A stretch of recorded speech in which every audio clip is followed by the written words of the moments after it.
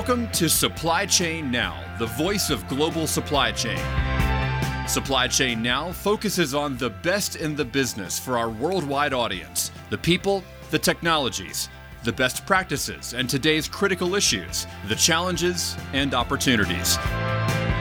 Stay tuned to hear from those making global business happen right here on Supply Chain Now. Hey, good morning, everybody. Scott Luton and Allison Giddens here with you on Supply Chain Now. Welcome to today's show. Allison, how are we doing this afternoon? Hey, I'm good. How are you? We're doing wonderful. Did you see just how I went from morning to afternoon in like the snap of a finger there? 2 seconds. Well, sometimes it feels like that. Sometimes the days go by really fast. You are right. Well, hey, today, speaking of moving through a lot of content very quickly, we've got an outstanding conversation teed up. We're going to be talking about the seemingly endless peak season for retailers in recent months, new innovative partnerships, how technology is driving a lot of that, and how technology is really driving enhanced customer experience these days. And that's just the tip of the iceberg, a lot more here. So are you ready to go, Allison? Yes, I am. Wonderful. Well, let's dive right in and welcome our guests here today. First up, we've got a wonderful friend of the show, repeat guest, rock and roll star, Sean Muthuvelu, CEO at UC Boss. Sean, how you doing? I'm doing really good, Scott. It's great to be here, though Atlanta is really cold and chilly outside, but you always make us, warm. I appreciate that, Sean. You've made my day. Good. And I've noticed, by the way, you brought one heck of a guest and friend with you. But man, you've been doing a lot of speaking, a lot of problem solving. You've been out there on the move across industry. So we look forward to getting an update. So welcome in, Sean. And let's introduce who is joining you here today. Venkat Gopalan, Chief Digital Officer, Chief Technology Officer, Chief Data Officer with Bell Corp. Venkat, how you doing? I'm doing well, Scott. Pleasure to be here and sharing some experience and learnings, and looking forward to an amazing conversation today. We are too. I tell you, I really enjoyed the pre-show conversation with you both. Already learned a couple things just in that. And speaking of warm, because Sean made my day a minute ago, you're in Miami, where the weather's probably a lot nicer than the 30-degree day we had here in the Metro Atlanta area. Venkat. Yeah, I can't complain. So Miami has been in the news for good and bad. So I would not mention the bad part of it. At least the weather has been good. Well, at least the weather down in Miami is almost as hot as the supply chain industry here lately. And absolutely no denial about that. That's right. Amen. So looking forward to diving into both of your expertise and as well as a little bit of your story here today. So where we're going to start initially, which I want to do a little level setting, right? Of course, Sean's been with us before, but let's give Sean, if you don't mind, for folks that may have missed those earlier episodes, just tell us a little bit about UC Boss and what the company does. Thanks, Scott. So UC Boss is a no-code supply chain cloud software. And we want enterprises to imagine their supply chain in an innovation time loop. That means we want them to go reinvent, reimagine, and redesign their supply chain continuously with zero cost and zero code, right? But with lots of value. And we are trying to change, how enterprises, transform themselves. And we are challenging the status quo. And we are in the making of, 6 years. And now for the last 1 year, we are doing really good penetrating the market. Love that. So it's like a dynamic interpretation of the organization is what UC Boss is powering. Allison, is that what you heard too? Yep, definitely. It's not about the keep doing what you've been doing. It's something different. That's right. All right. So Venkat, welcome to Supply Chain Now. It's your first appearance here today. We've been doing our homework a little bit on you. And as we mentioned in the pre-show, you've had some big wins here lately as well. So tell us a little bit about Bell Corp and what the company does. Thank you, Scott, and thank you for the opportunity. Bell Corp is a beauty cosmetic leader in LATAM. We are the leader in the 90% of the market we are in, to around 13 countries. Bell Corp started way back in 1969 as a beauty and cosmetic company, focused predominantly in direct selling. The mission was to actually enable women entrepreneurs so they're able to be distribution partners and extension of Bell Corp. In the last 2-3 years, we have focused more into direct-to-consumer model. and moving the consultants more of a beauty advisor and influencer, and enabling her and providing digital tools to manage effective relationship with the consumers as such. We have 3 brands, Jessica, Lebel, and Sizone, targeting different consumer demographics. Our plan is to expand eventually to other markets. That's why he started the office in Miami, most probably in North America as well as in Southeast Asia, given Southeast Asia being the center of gravity for beauty. Wow, I love that unique history, and it sounds like growth is the order of the day at Belcorp. Yeah. So, Allison, on that, we've got a great conversation teed up. We know a little more about our guests now. Where are we going next with Sean and Venkat? Yes. So now that we know what drives them during the day, I'd like to know how they're able to unplug. So, I mean, how as far as recharging your batteries on the weekend when you're not living and breathing supply chain, Shan, what do you have going on? Great. If it is not, UC Boss work, what's going on with me is one is we are doing some construction in terms of, bringing up new offices for UC Boss. So that's definitely fun stuff because, procuring the land and, redesigning office space, and that's been fun. And also I've realized, this is all going to go on forever. I don't think I can ever take my eyes off of a supply chain. So recently I've started giving some of my wealth and some of my time back to the community. So I've started from my hometown building an orphanage. So that, I also have a journey towards, something, fulfilling for me and my family. Wow. Sean, that is remarkable. I think in your last appearance, you didn't share that with us. Is that a really new initiative? Yes. A few years ago, my father passed away. So then I thought, what? I'm not the young son anymore. I have a responsibility that I have to do, and I have to live up to his expectations, and I have to continue his legacies. That's a reason it changed. That is awesome. That's incredible. That legacy leaving. That's a very neat thing, and I'm sure your father is very proud. Thank you. I'd love to hear from Venkat. What do you have going on in terms of recharging your batteries and anything that you're participating in that gets you excited? We are living in a very unprecedented time with pandemic, but I had a baby girl in June of 2020. And so she's 18 months old. So she takes majority of my time over the weekend. I'm learning every single day being a father. Congratulations. So that being aside, the second part is I spend some time advising some of the startups based in Bay Area. And then I read a lot. So I have a huge library at home, even though I have a Kindle, but I'm a fan of having actual physical books. So I do read a lot. So those are the 3 that keeps me busy during the weekends. Oh, that's incredible.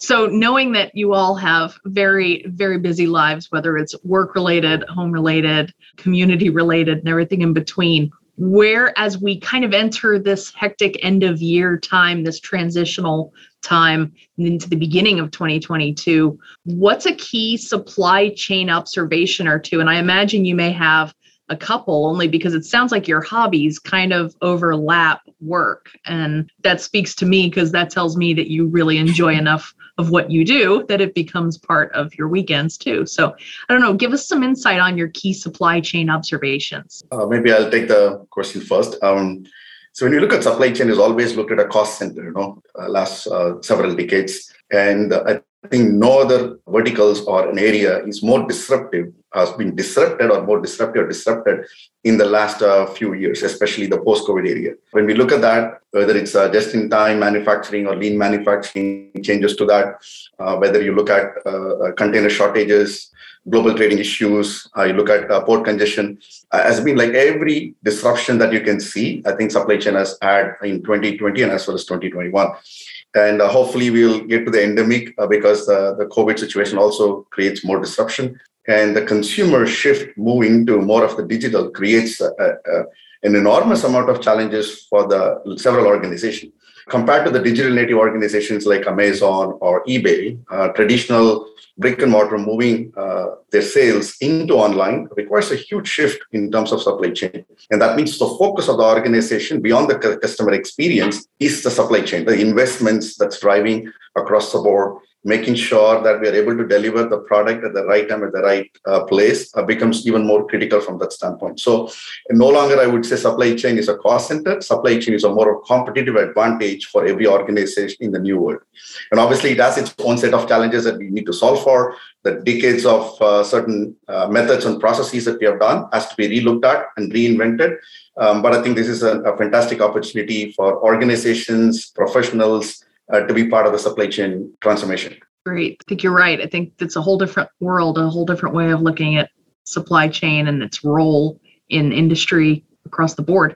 Shan, what about you? Allison, really quick. I like how what he finished on is that supply chain. I think one of the silver linings, and you got to look hard sometimes in the last 2 or 3 years to really find them. But one of them is certainly how the visibility that supply chain has received is going to help it get the talent that it needs to come in an industry to drive some of the transformation that Venkat just spoke about and we'll be talking about kind of throughout today's show. So I love that perspective, Venkat. Sorry, Allison, I didn't mean to interrupt, but no, you're Venkat right. Got my juices got going there for a second. Supply chain and talent, we got to have a lot more of it. You got that right. Shan, what about you? Great. So, living and breathing, coming from a Manhattan Associates, right, then just learning Oracle and others, supply chain is always challenging and fascinating, right? Whether it's port congestion or labor shortages. But the last few months, what is really exciting me is the education needed for the enterprises on new technologies. I feel that it's over because they now understand, they can go to all cloud, they can go to all AWS, Google, Azure, and they can put, cloud solutions, they can build cloud solutions, they can embed AML, they understand NoSQL, no code, low code, all kinds of new stuff, right? So that means they are ready for the, if you take, Pfizer, right, you don't have to wait for 3 years for a vaccine. We can bring it out in 6 months. That means it's a new way of innovating things. Likewise, enterprises, even Venkat always brings it up. When we say I have these 5 new things, he will say, what about the 6th one and 7th one, right? He is ahead in asking the cutting edge technologies and they are bold right now to try new things. And that's exciting time, right? I love that. A lot less constraints, Allison, is what I heard in part of Shane's answer there, right? Yep. Just rocking and rolling, getting the show on the road. Okay. So we're going to get a little deeper. We're going to get more into retail here in a second. But before we do, Venkat, we've got to give you a big high five because as part of our team's due diligence, whenever we get a guest here at Supply Chain Now, we uncovered that here in recent months, I think it was last summer, that you were recognized with a Digital Disruptors Award in, speaking of the transformations, in the transformation category. So really quick, what did that mean to you? How special was that? I think for me, the recognition is more for my team, more than me. When you look at a job of leader is about enabler. So I'm just a face for them. And so I'm happy to see that my team has been recognized. And I think and the transformation can be done by anyone. Even though majority of my experience has been US-based, last 2.5 years, I took this role for Belcorp from Latin America. So we were able to actually put Belcorp at the center of because of this award. So I'm glad and happy for the team more than for me. Love that. And for some reason, Allison, I just knew he was going to take the team approach as we talked about his recognition with that award. I love that sign of a great leader. Okay. So let's do some more heavy lifting. Let's get into retail and, kind of looking back a little bit with this recent peak season, pretty unique peak season. To many would say the peak season that never ended. So I want to talk about customer promise. So I want to pose a couple questions to y'all, and Venkat will stick with you. What's your take on customer promise? How are we holding up on the customer promise reliability score? And what are some of the challenges we're facing on meeting customer promise? So Venkat, your thoughts. Wow. Okay. That's a tough one. So let me try to crack that nut.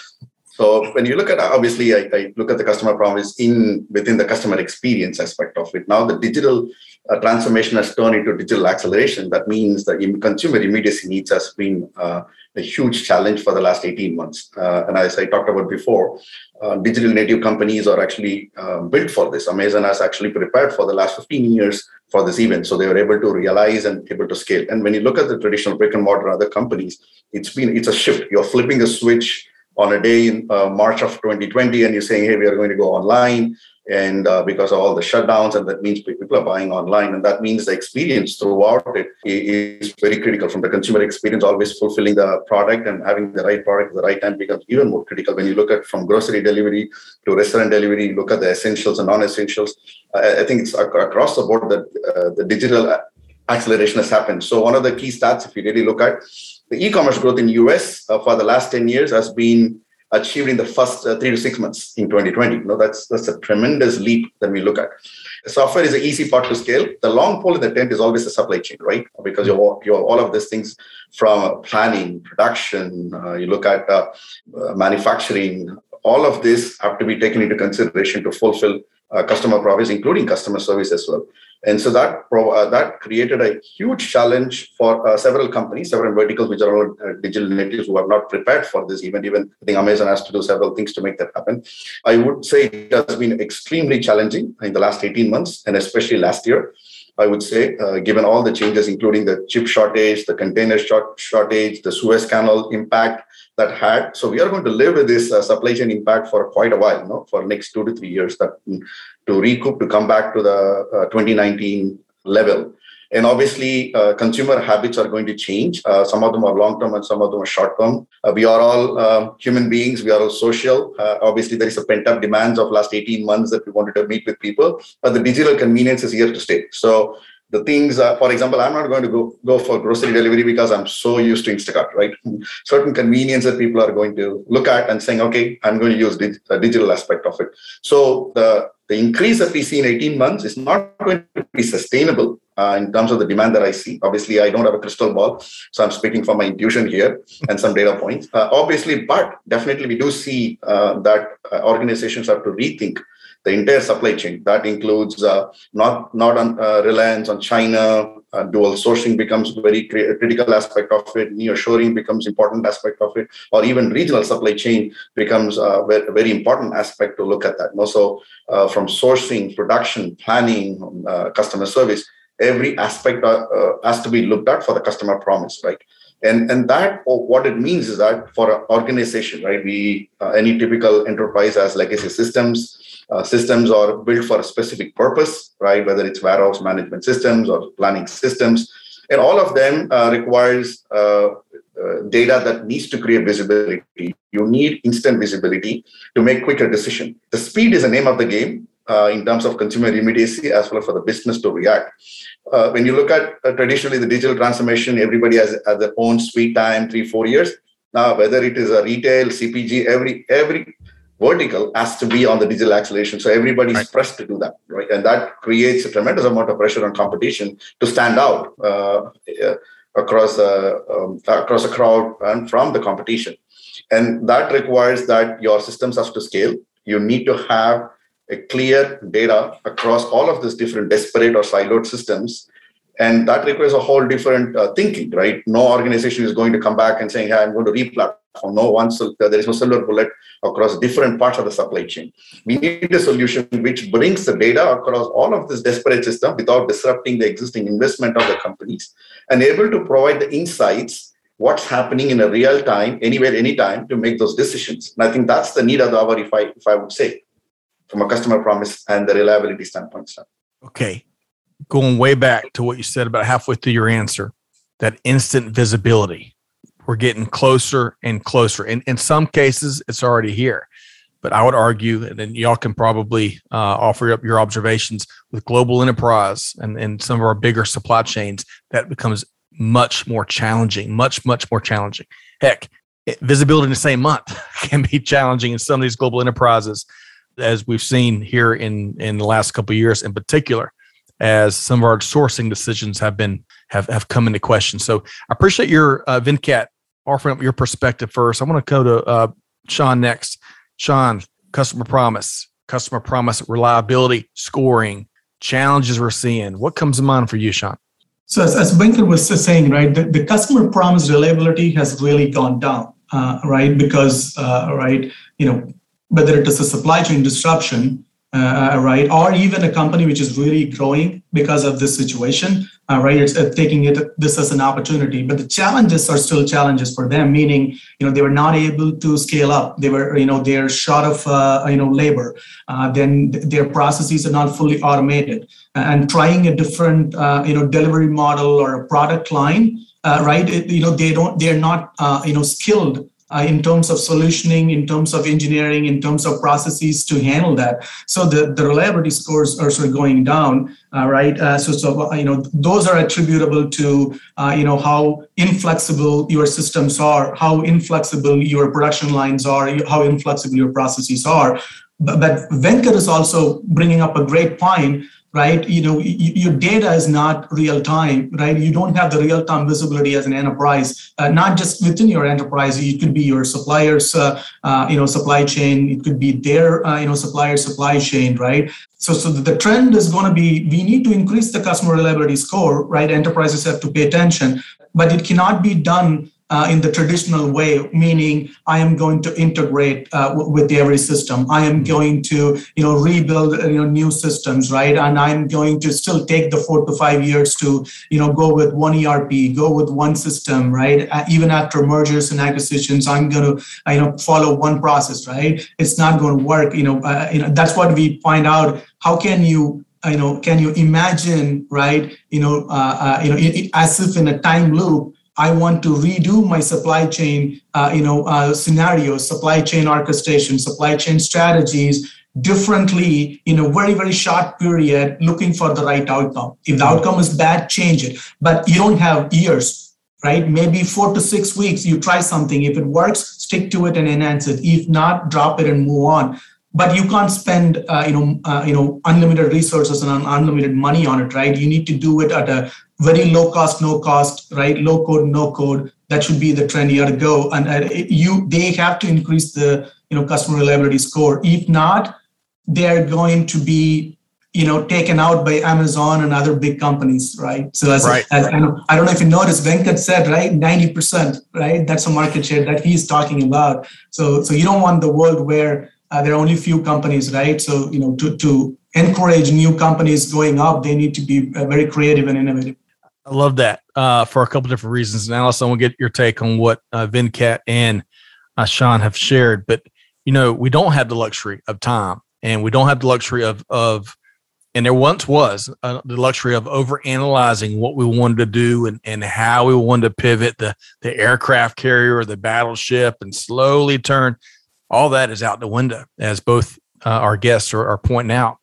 Also, I love how Sean talked about from years to weeks. I tell you, sometimes it feels like we've got maybe days or mere hours to make a decision in today's environment. But Allison, what stood out to you? There were two things, and I kept taking notes, but the two of my favorites were, Venkat, you said something that I feel like it's so succinctly put that you have said what I've been thinking all along.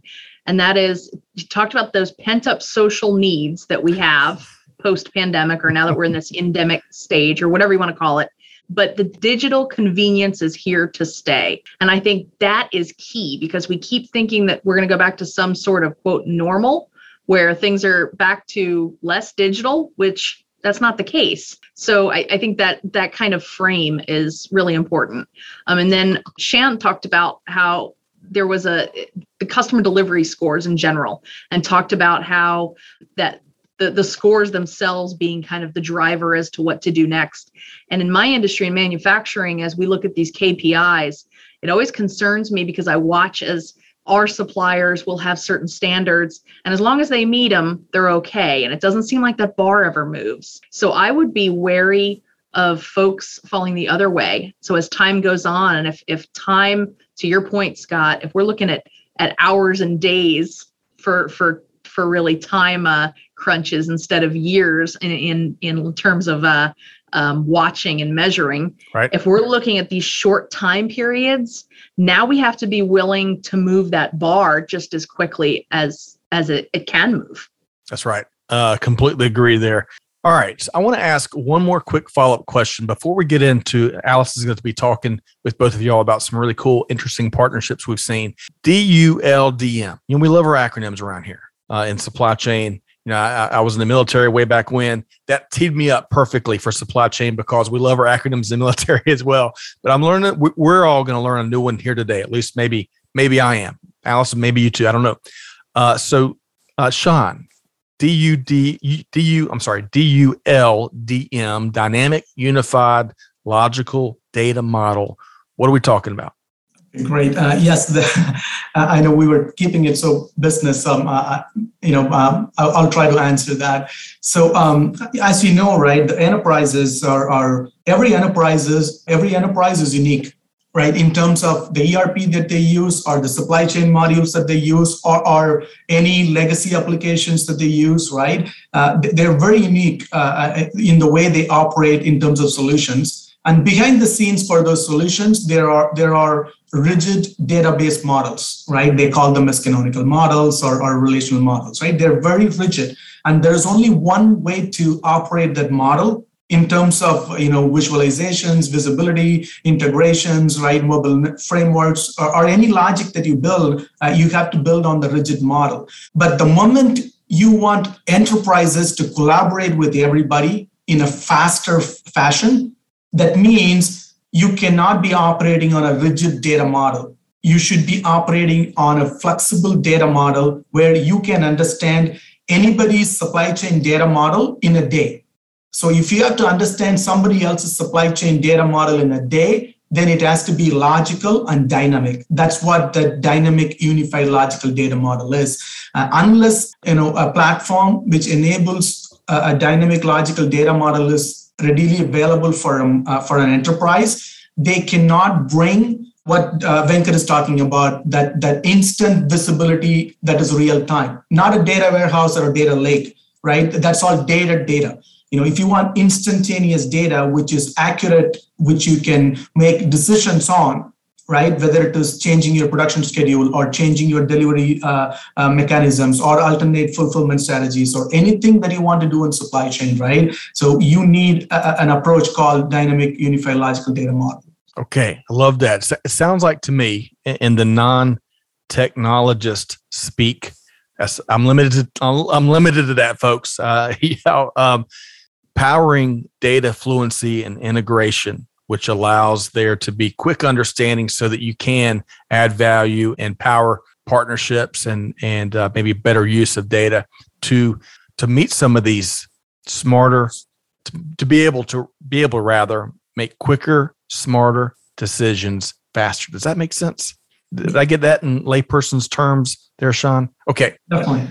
All right. Wonderful. Whew. I feel like I just got some kind of data certification here, Alice. You're laughing though. We're going to be talking. You did. You have been certified in DULDM plus. All right. So moving from that, we're going to be talking in this next segment, Allison, about what can you do with all of what Venkat and Sean have been talking about.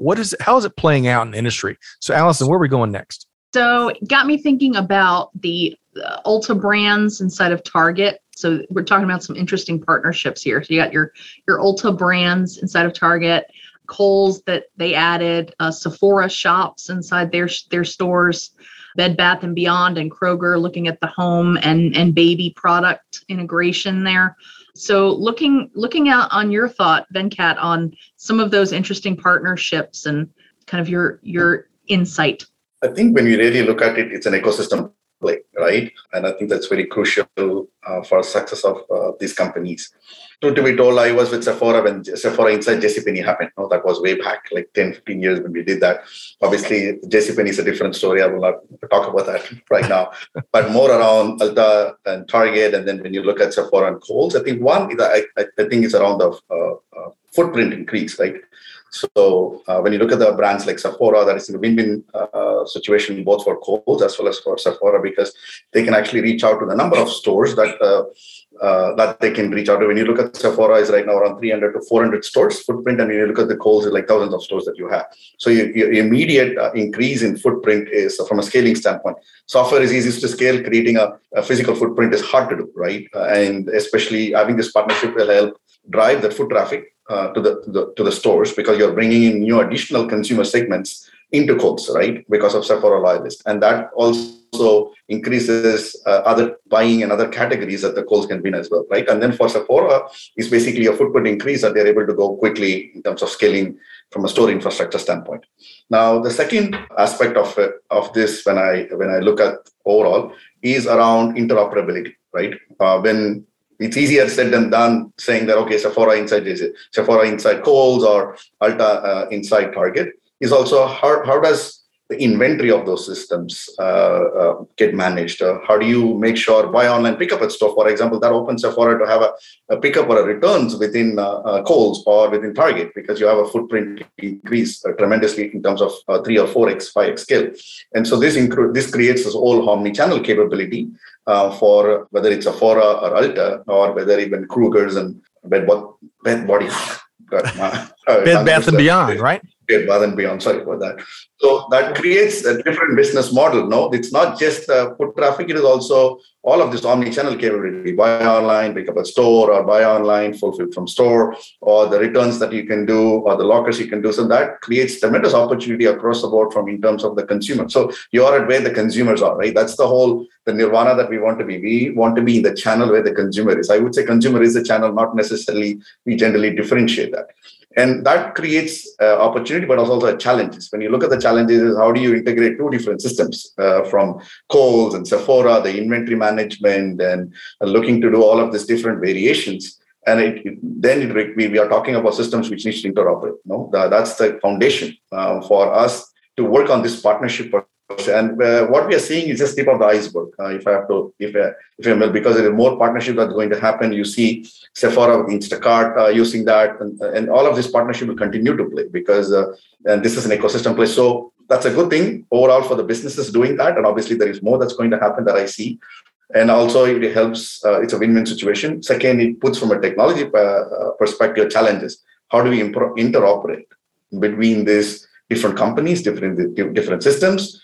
Basically, we don't want to create our org structure to the consumer. No, right. Sephora inside Kohl's should be like a normal store that they buy, right? Whether the loyalty system should work, my POS system should work, my inventory should work. So that becomes very critical in terms of the consumer experience. And so I think that is a challenge that to be solved for, if I have to say, beyond the opportunity. All right. I got to make a quick comment before, Allison, you go to Sean here. But can you imagine with this Bed Bath and Beyond, and it's I think it's a subsidiary, Bye Baby. Your grocery store visits or your significant other's grocery store visits have the potential of getting a lot more expensive. Hey, honey, getting milk, eggs, and a crib, or whatever it is. I mean, we're going to have to put some constraints on the budget. Or I think related that's what they're counting on. Probably so. I imagine that, and the convenience to be able to pick it up right there, right? Okay. Sorry, Scott. If I put my family man hat, yes, I agree with you. But my businessman hat, I think that's not something I want to admit to.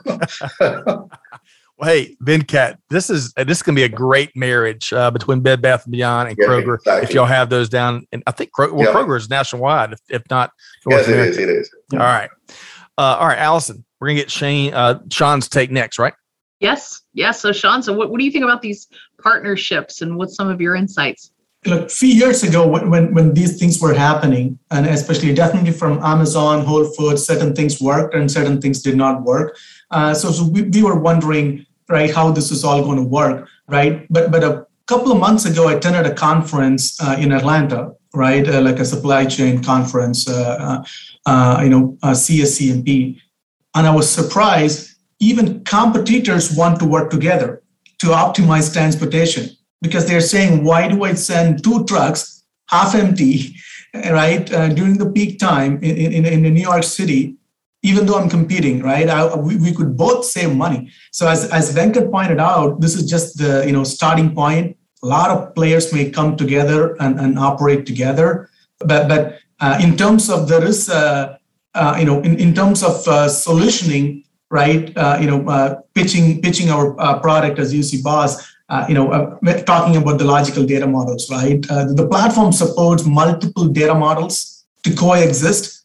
So this is really music to our ears when 5 companies says, can we collaborate in a single platform, 5 different data models, and can we control who can see the data at the same time? If required for transportation reasons or fulfillment, I want to combine that for optimization reasons, we can do that. So whenever these partnerships are happening, we are definitely taking advantage of that. And as Venkat said, this is going to be more and more happening so that you don't have to, you don't have to be, I don't know if you remember, right? There was a company called Sears, right? And I still remember they got 2 million square footage warehouses and multi-million automation investments, but they were operating as one company. They were not, right? But if they let other companies utilize their space, utilize their supply chain, utilize their delivery models, right? Maybe they would have survived. So now, right? New ways of doing business. New ways of doing business, and I've got Sears to thank for selling me my first 3 CD changer stereo way back in the day, Allison. One other thing. Quick comment before we move into artificial intelligence, machine learning. The other day, I saw UPS, right, big old global brand, put out a corporate video kind of celebrating peak season, getting through it and celebrating the workforce that made it happen, right? To Sean's point about these big brands that are natural competitors, but kind of collaborating, there's a moment in a UPS video where a FedEx delivery driver and a UPS delivery driver are basically giving each other a high five in a piece that UPS is promoting. And, at the end of the day, it's a 3-second clip, but that is in my view, that's a beautiful thing, right? You can compete, but it can be co-opetition at times, as many of these transportation companies have done with big initiatives like the vaccine distribution. So, all right. So from here, we want to get kind of moving from the innovative partnerships we're seeing, which we're probably going to see a lot more of in the months ahead. Let's talk more about artificial intelligence, machine learning. It certainly seems to be the golden age of AI and ML. I don't know if they call it ML, but regardless, the golden age for these things. So I want to start with you, Venkat. When it comes to artificial intelligence, machine learning, and its current state of adoption in the retail industry, speak to that for a second, and then also speak to what do you think is holding it back from more widespread adoption? I think you rightfully said we are in the golden age of computing. I also say that to my team, we are in the Cambrian explosion of AI. AI is like as disruptive as steam engine is, as disruptive as internet is, as disruptive as mobile phone is. I think this is it's going to be very pervasive, whether we notice or not. When you use Spotify, you're looking at the recommendation, you're looking at the list and all of that. So it's already there across the board for the last, I would say, last 10 years. And because of the cloud computing costs, because the storage cost has reduced, the amount of data that we are getting, I think we are able to run several sophisticated machine learning algorithms, which was not possible 20 years back, right? And that's the key. I think the stars are lining up right now. And what that means is that now AI is accessible to everyone, which was previously only to like Amazon or Facebook or Microsoft. Now, what's happening is that this created an explosion of AI startups across the board who are bringing in tools and capabilities for enterprise to take advantage of it. So it's becoming a level playing field overall, right? So it's not just with Facebook and Microsoft and Google of the world. Right now, they are also actually contributing to the community. They're sharing that open source. So I think it's benefiting generally across the board. Now, within retail, when you look at it, it has a full. When we look at a company value chain, starting from your brand building all the way to your post-purchase consumer experience, AI and machine learning is going to be pervasive across the board, both from a revenue standpoint as well as from an efficiency and productivity standpoint. And there was a study that I saw, I think by 2025 or 2026, 30 to 40% of the revenue will be AI or ML driven, right? That's where we are going overall. And then that, when you look at the efficiency in terms of automation, in terms of, I think Sean talked about a little bit about the manual aspect that the companies are doing. So right. You can create efficiency, the speed that we need in terms of decision making. And I believe that we are in a great time in terms of leveraging AI the technology got sophisticated, I think it's creating a level playing field. We get AI startups, investments. If you really look at in the last 10 months, the amount of investment in AI startup has been exploding, crazy. Right. And the number of companies are going public is also great. And I think that creates a momentum. Now, with respect to how well the retail aspect of it, I think if I have to give a general view, I think it has started in more on the personalization, recommendation, using and demand forecasting. I think some are on demand sensing and demand shaping capabilities. So I think some companies are really in advanced stage, and some companies are actually in the early stage of leveraging AI and ML. Now, what with respect to adoption challenges? So AI and ML is not a technology problem. It's a business problem, meaning that how are the business able to take advantage of AI and rethink their business model, rethink their day-to-day job. How do you, for example, a planning or a merchandising making decision through intuition versus an AI ML providing a recommendation of what the right product portfolio, what should be the right pricing, because it can look at billions of data points and give you a recommendation. I think this is a pricing that you need to look at, right, from a dynamic pricing standpoint, which takes several days or months for a planning person to do. So that means the shift is we wanted the employees to focus on the higher order bit, not the manual things. No, that means a shift in working towards an employee says, hey, you're going to make strategic decisions and let's do the machine do what it does really well. Able to go about vast amount of data and able to give you the recommendation and the shift that needs to happen. So that is the first fundamental in terms of reskilling and upskilling our employees to take advantage of AI. Second, in terms of automation, and automation is always looked at, hey, it's going to take my job or not. I think that's what I think automation is going to enhance human decisions, right? In terms of the scale in which it can provide and the time in which it can provide. So the employees can actually focus on more strategic work. So I see it's more of an augmented intelligence, not necessarily a replacement intelligence. The third is the skill and talent gap. And even though AI startups are giving the tools, AI requires a different mindset, and if you look at the data science, is one of the hottest role, and recruiting and retaining the talent is pretty hard. It's an employee market, So that's a challenge for any traditional enterprise of taking AI adoption overall. And the fourth important point is AI ethics. I think we all heard about 5 months back what happened with Facebook and Twitter in terms of all the misinformation, how AI machine learning needs to be removing the bias. Whether it's gender bias or data bias, so able to have AI ethics is very critical. You see in Europe, actually, they're very strict about the AI ethics. So that is going to be a pretty important aspect from an adoption standpoint. How do we ethically adopt AI? We look at the deep fakes that's coming in. Someone can actually make a video of me as so I'm speaking. So those things that we need to take into consideration from a mis or disinformation perspective and have ethical aspect of AI utilization is going to be. But AI is a big umbrella. Machine learning is one aspect of it. You have computer vision. You look at Tesla. You pretty much can drive without automated driving. That hopefully the nirvana will happen in the next few years. And across, even when you look at the computer vision, the amount of thing that's happening is breathtaking, right? And we are in the inflection of having, I think Sean briefly talked about some of the automation robots in distribution center. Right. And when you look at the amount of automation that's happening, it's just tremendous, including when you look at drones and stuff like that. So I don't want to throw a lot of technology terms here, but it's breathtaking. It is breathtaking. Well, remember, no, but Scott, you already have your DULDM++ certification, so you should know this. Well, folks, the joke's on y'all. This isn't Scott. This is a computer animated image lead interview here today. All right. Well, one quick point, and Venkat shared a lot there. Basically, a certification of itself in his answer. I love how you dissected kind of the whole situation. But one really important point we hear time and time again from savvy folks, savvy technologists, was one of the points he made. It's not a technology challenge. It's a business challenge, right? And I would add to, and Sean, we're coming to you next, but I would add to, what is holding AI and ML and more computing back is that shiny object syndrome, right? Leaders are getting it, they're buying it, they're budgeting for it, and they're throwing it over to the team. And there's no results. There's no engagement, right? When you make a really strong business case around the right technology at the right time, with the right problem, with the right objective, with the right solution, and the right return, that's the secret sauce, right? That's the secret sauce. So I love that point. It's a business case. It's not technology.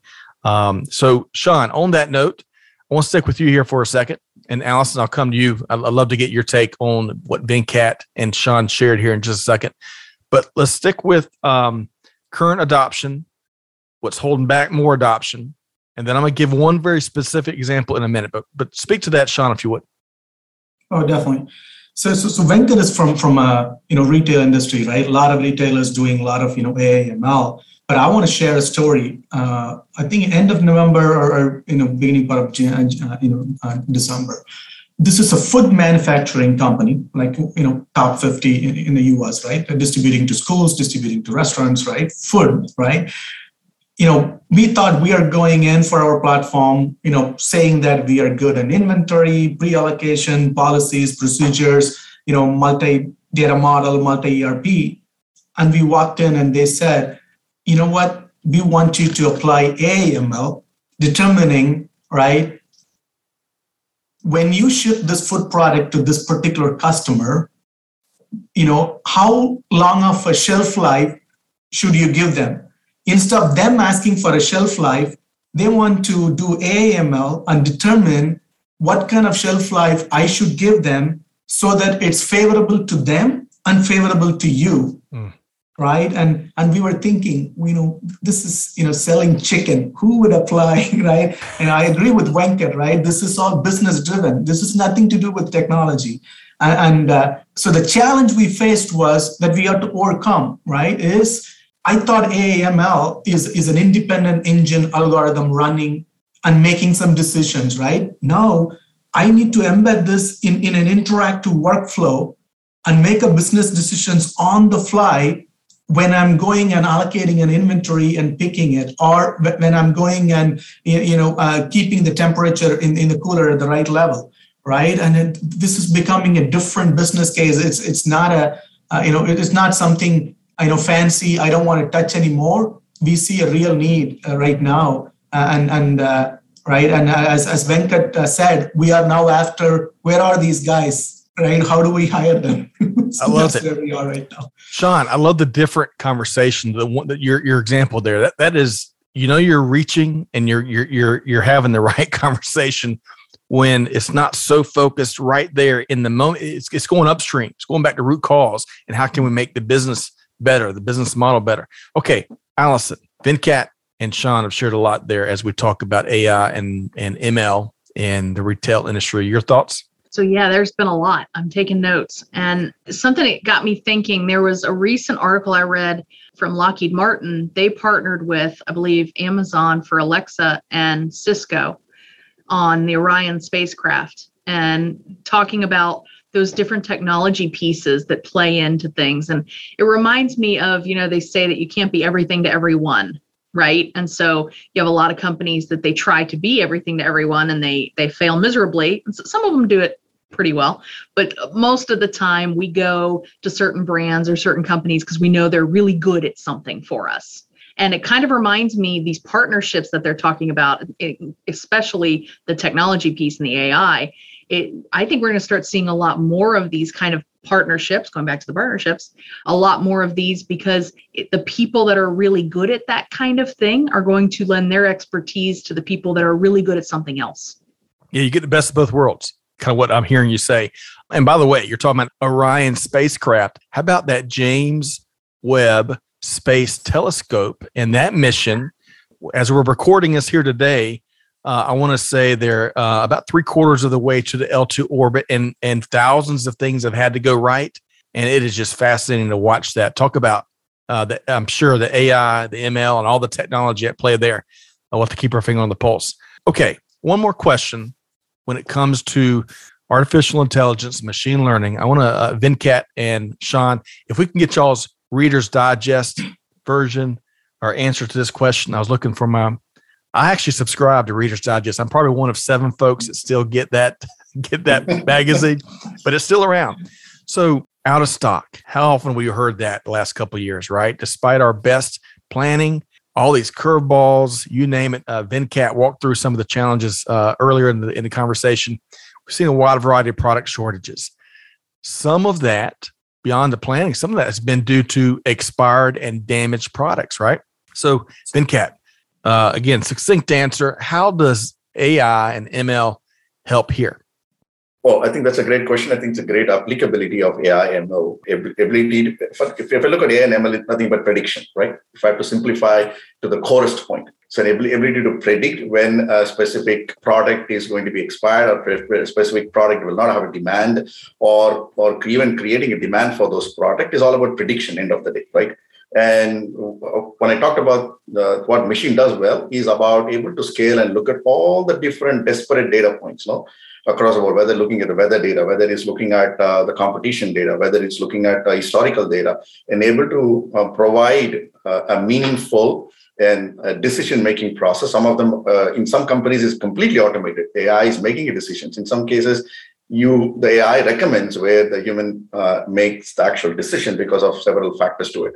When you look at whether it's a product shortage, an ability to kind of predict when that will happen and what foreseeable circumstances, or even doing what-if scenario modeling, for example, to look at it, or even projecting certain unforeseeable disruption to see what might happen, or power of AI and ML that you can do, right? And when you look at deep learning, obviously, if you ask how deep learning works, everybody will have their own. It's like try to explain the quantum computing or quantum mechanics. So it's similar to deep learning. When you look at the deep learning, one of the aspects of machine learning has such a power to look at those in terms of the neural networks and what possibility that can do. All of the problem that you talked about, whether it's product shortages, product expiry, able to look at the demand, I think AI ML has an interesting part to play there. And it's already doing, if you look at Amazon, is run by AI ML predominantly, right. And they're successful. One of the things I forgot to say, Amazon, even though it's a customer obsession company, they are successful not because of the experience, because of their supply chain. Yes, I love that. They are obsessed with their customers, and they reinvent their understanding of their customers, it seems like, by the hour. I love that. Certainly dynamic.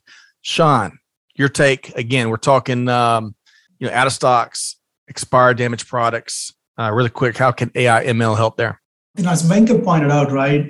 So when you say damaged product or out of stock, traditionally without AI ML as a supply chain consultant, I'm always thinking, right? Is the inventory there? Is the delivery going to happen? Right? Did I do a cycle count? Did I look into the delivery signal from transportation? I'm always looking into the data, right? I'm not looking into a pattern. But the data could be wrong too. But the moment AI ML is implemented, it can predict not only the right data, it can predict the wrong data, right? The data could be correct, meaning Scott may be saying, I'm going to deliver to you, but AI is going to say, you know what? Every December, Scott fails because instead of shipping, he will go to Disney, right? So AI ML is definitely going to add more business value in terms of out of stock. Then not only that, you were also asking about planning, right? I pretty much told my consultants there is no point in doing any more planning based on traditional data. If you're not applying AI ML in your planning and forecasting, forget about it. You would rather throw a dart and just say buy something for a budget and just come up with some algorithm to go sell it, rather than just wasting your time and on the traditional forecasting and planning, right? I know Venkat is a big fan of AI ML.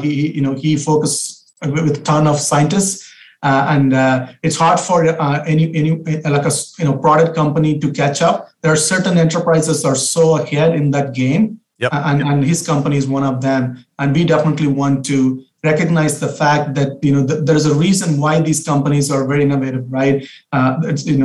Because of one point you mentioned is digital, right? Even 10 years ago, few enterprises realized 50% of the business have to go digitally if they have to survive, right? And as now Venkat is pointing out, if you can bring in AI ML, then definitely you will be ahead of the game in 10 years. You'll be built to not just survive but thrive. Yep. Okay. And I love how Allison, he said, forget about it. And I'm not going to be able to get that like The Sopranos or something. But I love how Sean threw I threw that in there. Maybe one of y'all can do a better impersonation than I can. But Allison, what'd you hear between our two friends here? Yeah, the challenges involved of that out of stock and inventory with AI, I think we're constantly living it as from the user experience too, right? I had just logged on this morning to find something, put it in my cart, went to go check out, and it's like out of stock. I'm like, it says it's in stock.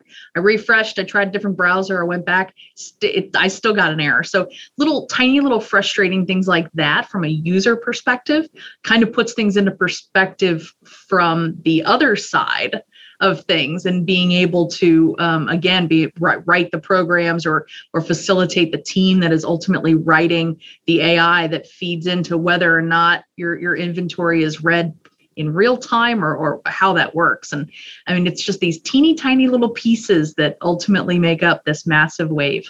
You're right. Absolutely right. Okay. For the sake of time, I want to get to, even though Venkat said he didn't have a crystal ball, we're going to pretend both of y'all do. And by the way, Allison, you're not getting out of this question here. I want to talk about here now that we're in 2022, what is one thing that business leaders can expect more of here in this new, hopefully better year, right? 2021, I think, was a good year when you look at learning, you look at some of these partnerships, you look at some of the ways that we got past some of these old and new challenges. But I think all of us globally are hoping for a much better year for everyone here in 2022 and hopefully getting into truly a post-pandemic environment. But Venkat, give us a bold prediction. What's one thing that business leaders can expect more of here in 2022? I think if you have learned something from 2022 is embrace uncertainty. I think that's going to be the key. Given all the disruption that we have seen because of COVID and other things, that whether it's geopolitical changes or pandemic, obviously pandemic, or hopefully endemic this year. But one thing that we should never forget that we have learned in the last 2 years, and I think probably we'll step back 5 years from now, a lot of case study will happen, how we went through this a disruption, once in a lifetime event that we have seen through pandemic, is embrace uncertainty, right? What that means, I'm being very general about uncertainty. When you look at supply chain is only probably never had a risk management at all. Contingency planning was not there. You look at just-in-time manufacturing is right out of the window in what happened with respect to COVID. So the most important learnings that I would say is embrace uncertainty and treat every crisis as an opportunity, right? Is what I would actually say, right? I think that's, for me personally, that's the learning that I would see. Obviously, the technology will happen. I think a lot of innovation will be there. AI startups will come on board. Hopefully, consumer shifts is happening. Hopefully, we can go back to new industries can come back, and the industries which got destroyed due to COVID will also come back. But for me, the most important learning is embrace uncertainty and treat every crisis as an opportunity. I love that. I want to share. Amazon has been mentioned a ton of times here. Seems like throughout the conversation, as it probably is mentioned a lot of times throughout any conversation related to supply chain and beyond these days. Venkat's talking about embracing uncertainty. Jeff Bezos, whether you like him, you love him, or you don't like him, whatever, you got to admire his business intellect. He said, quote, "What we need to do is always lean into the future when the world changes around you, and when it changes against you, what used to be a tailwind is now a headwind. You got to lean into that and figure out what to do," because he says, complaining isn't a strategy, end quote. I love that. Okay, Sean, crystal ball time. What is one big, bold, fearless prediction you've got that business leaders can expect in 2022? So in my view, enterprises are going to realize their supply chain, whether you call that as an innovation or transformation, right?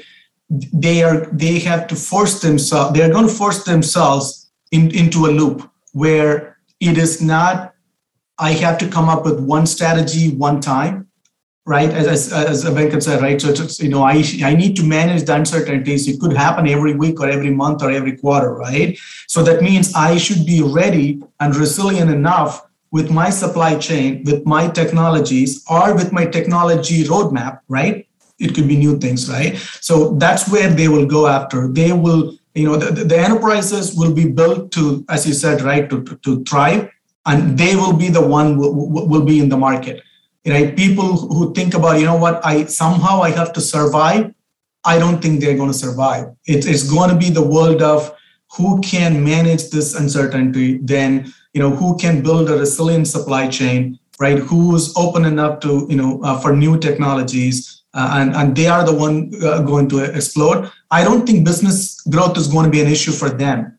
Even if you looked into the last few months, right? Look into the, even UPS, look into what they reported, right? Look into Ahold or look into Publix and what they reported, right? And the companies who can reinvent themselves, who can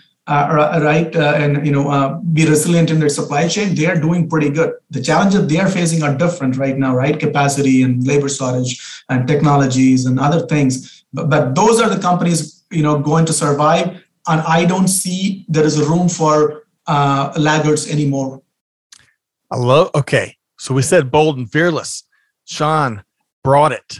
So Allison, Venkat, and Sean have set a pretty high standard. So Allison, what is your take on what folks can expect, business leaders can expect in 2022? Sean just said, if you're a slacker, get in the back of the line. That was what he just said. Well, yeah, no, I think my crystal ball overlaps a little bit. The two of them, their discussion, that really got me thinking about that old school mentality of playing cards close to the vest, kind of that easy to fall back into as a business owner, to think, I can't tell people what I'm thinking. That's got to go away. And I think that the idea of competitors working together and working to facilitate bigger revenue for everybody, bigger margins for everybody, makes me think of, yes, there's a pie, and yes, everybody gets a slice, and everybody's concerned about that size of slice. But what if the pie was bigger and you still got that same slice, but ultimately that piece is bigger? So that's, I think, where companies are going to really start becoming more successful in those partnerships. And then, ultimately, just what Sean said, where it's businesses thinking differently. I think that's going to be real key. I'm with you. As long as the pie can be pecan, I am with you step for step, Allison. It's pecan. All right, folks. We have had quite a conversation, covered a lot of ground, went deep in some areas, which, hey, in an environment that we're getting through right now with so many roads we're at the intersection of, you're not going to solve anything in an hour. And I really appreciate Venkat and Sean and you, Allison, kind of as a pseudo guest host, weighing in on some things and helping us get through what we're seeing from a technology standpoint, a customer experience standpoint, those consumer promises, and what's to come. All right, so let's go around the horn, make sure everyone knows how to connect with our panel here. Venkat, let's start with you. Venkat, how can folks connect with you? I'm active on LinkedIn, so they can actually search me on LinkedIn and get connected on LinkedIn. And I would be happy to talk to folks or exchange ideas or being a sounding board. They can use me in whatever the fashions. I'm very passionate about technology, supply chain, data analytics. So looking forward to meeting the like-minded peoples. I love that. And Venkat, on behalf of our entire team here, congratulations on your newest addition to the family. That's exciting. We'll have to get some pictures and get caught up as you progress through 2022 with that new addition. So that's wonderful to hear about. Venkat Gopalan, Chief Digital Officer, Chief Technology Officer, and Chief Data Officer with Bell Corp. Thanks for joining us here today. Thank you, sir. You bet. All right, Sean, great to have you back. Always a pleasure. I'm still blown away with what you're doing in your free time with the orphanage. We're going to have to talk more about that. We'd love to find a way to support you and that initiative if we can. That is just so admirable. So we'll have to connect offline. But how can folks connect with you and UC Boss, Sean? I'm active on LinkedIn.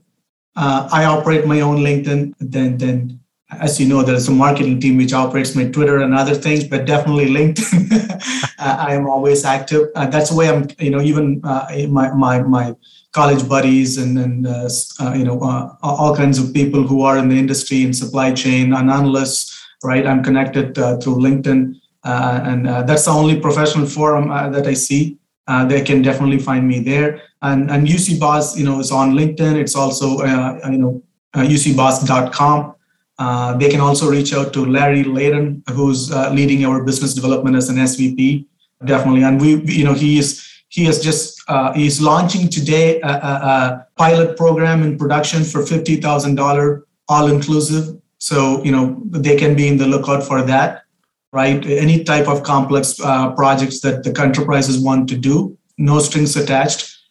For 3 months, all inclusive, meaning you get the cloud software, you get the cloud, all consulting included, all high-end supply chain consulting included for 3 months for that, small amount, and no strings attached.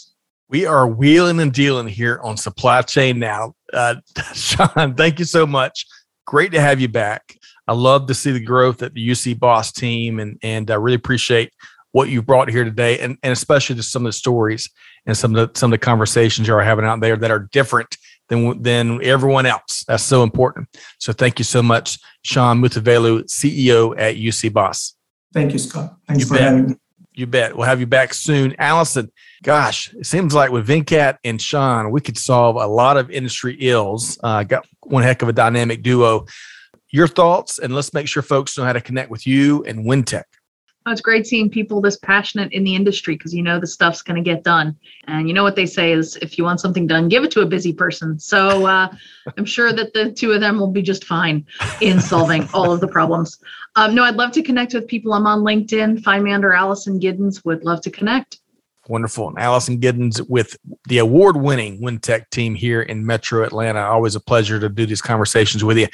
Folks, hopefully y'all enjoyed this conversation and learned as much as I did as we walked through these topics here with Venkat, Sean, and Allison. If you like these conversations, check us out at supplychainnow.com. You can find us wherever you get your podcasts from. But hey, most importantly, be like Sean in particular, all of y'all, but Sean, man, with what he's doing in his free time, hey, do good, give forward, be the change that's needed. And on that note, we'll see you next time right back here at Supply Chain Now. Thanks, everybody. Thanks for being a part of our Supply Chain Now community. Check out all of our programming at supplychainnow.com and make sure you subscribe to Supply Chain Now anywhere you listen to podcasts. And follow us on Facebook, LinkedIn, Twitter, and Instagram. See you next time on Supply Chain Now.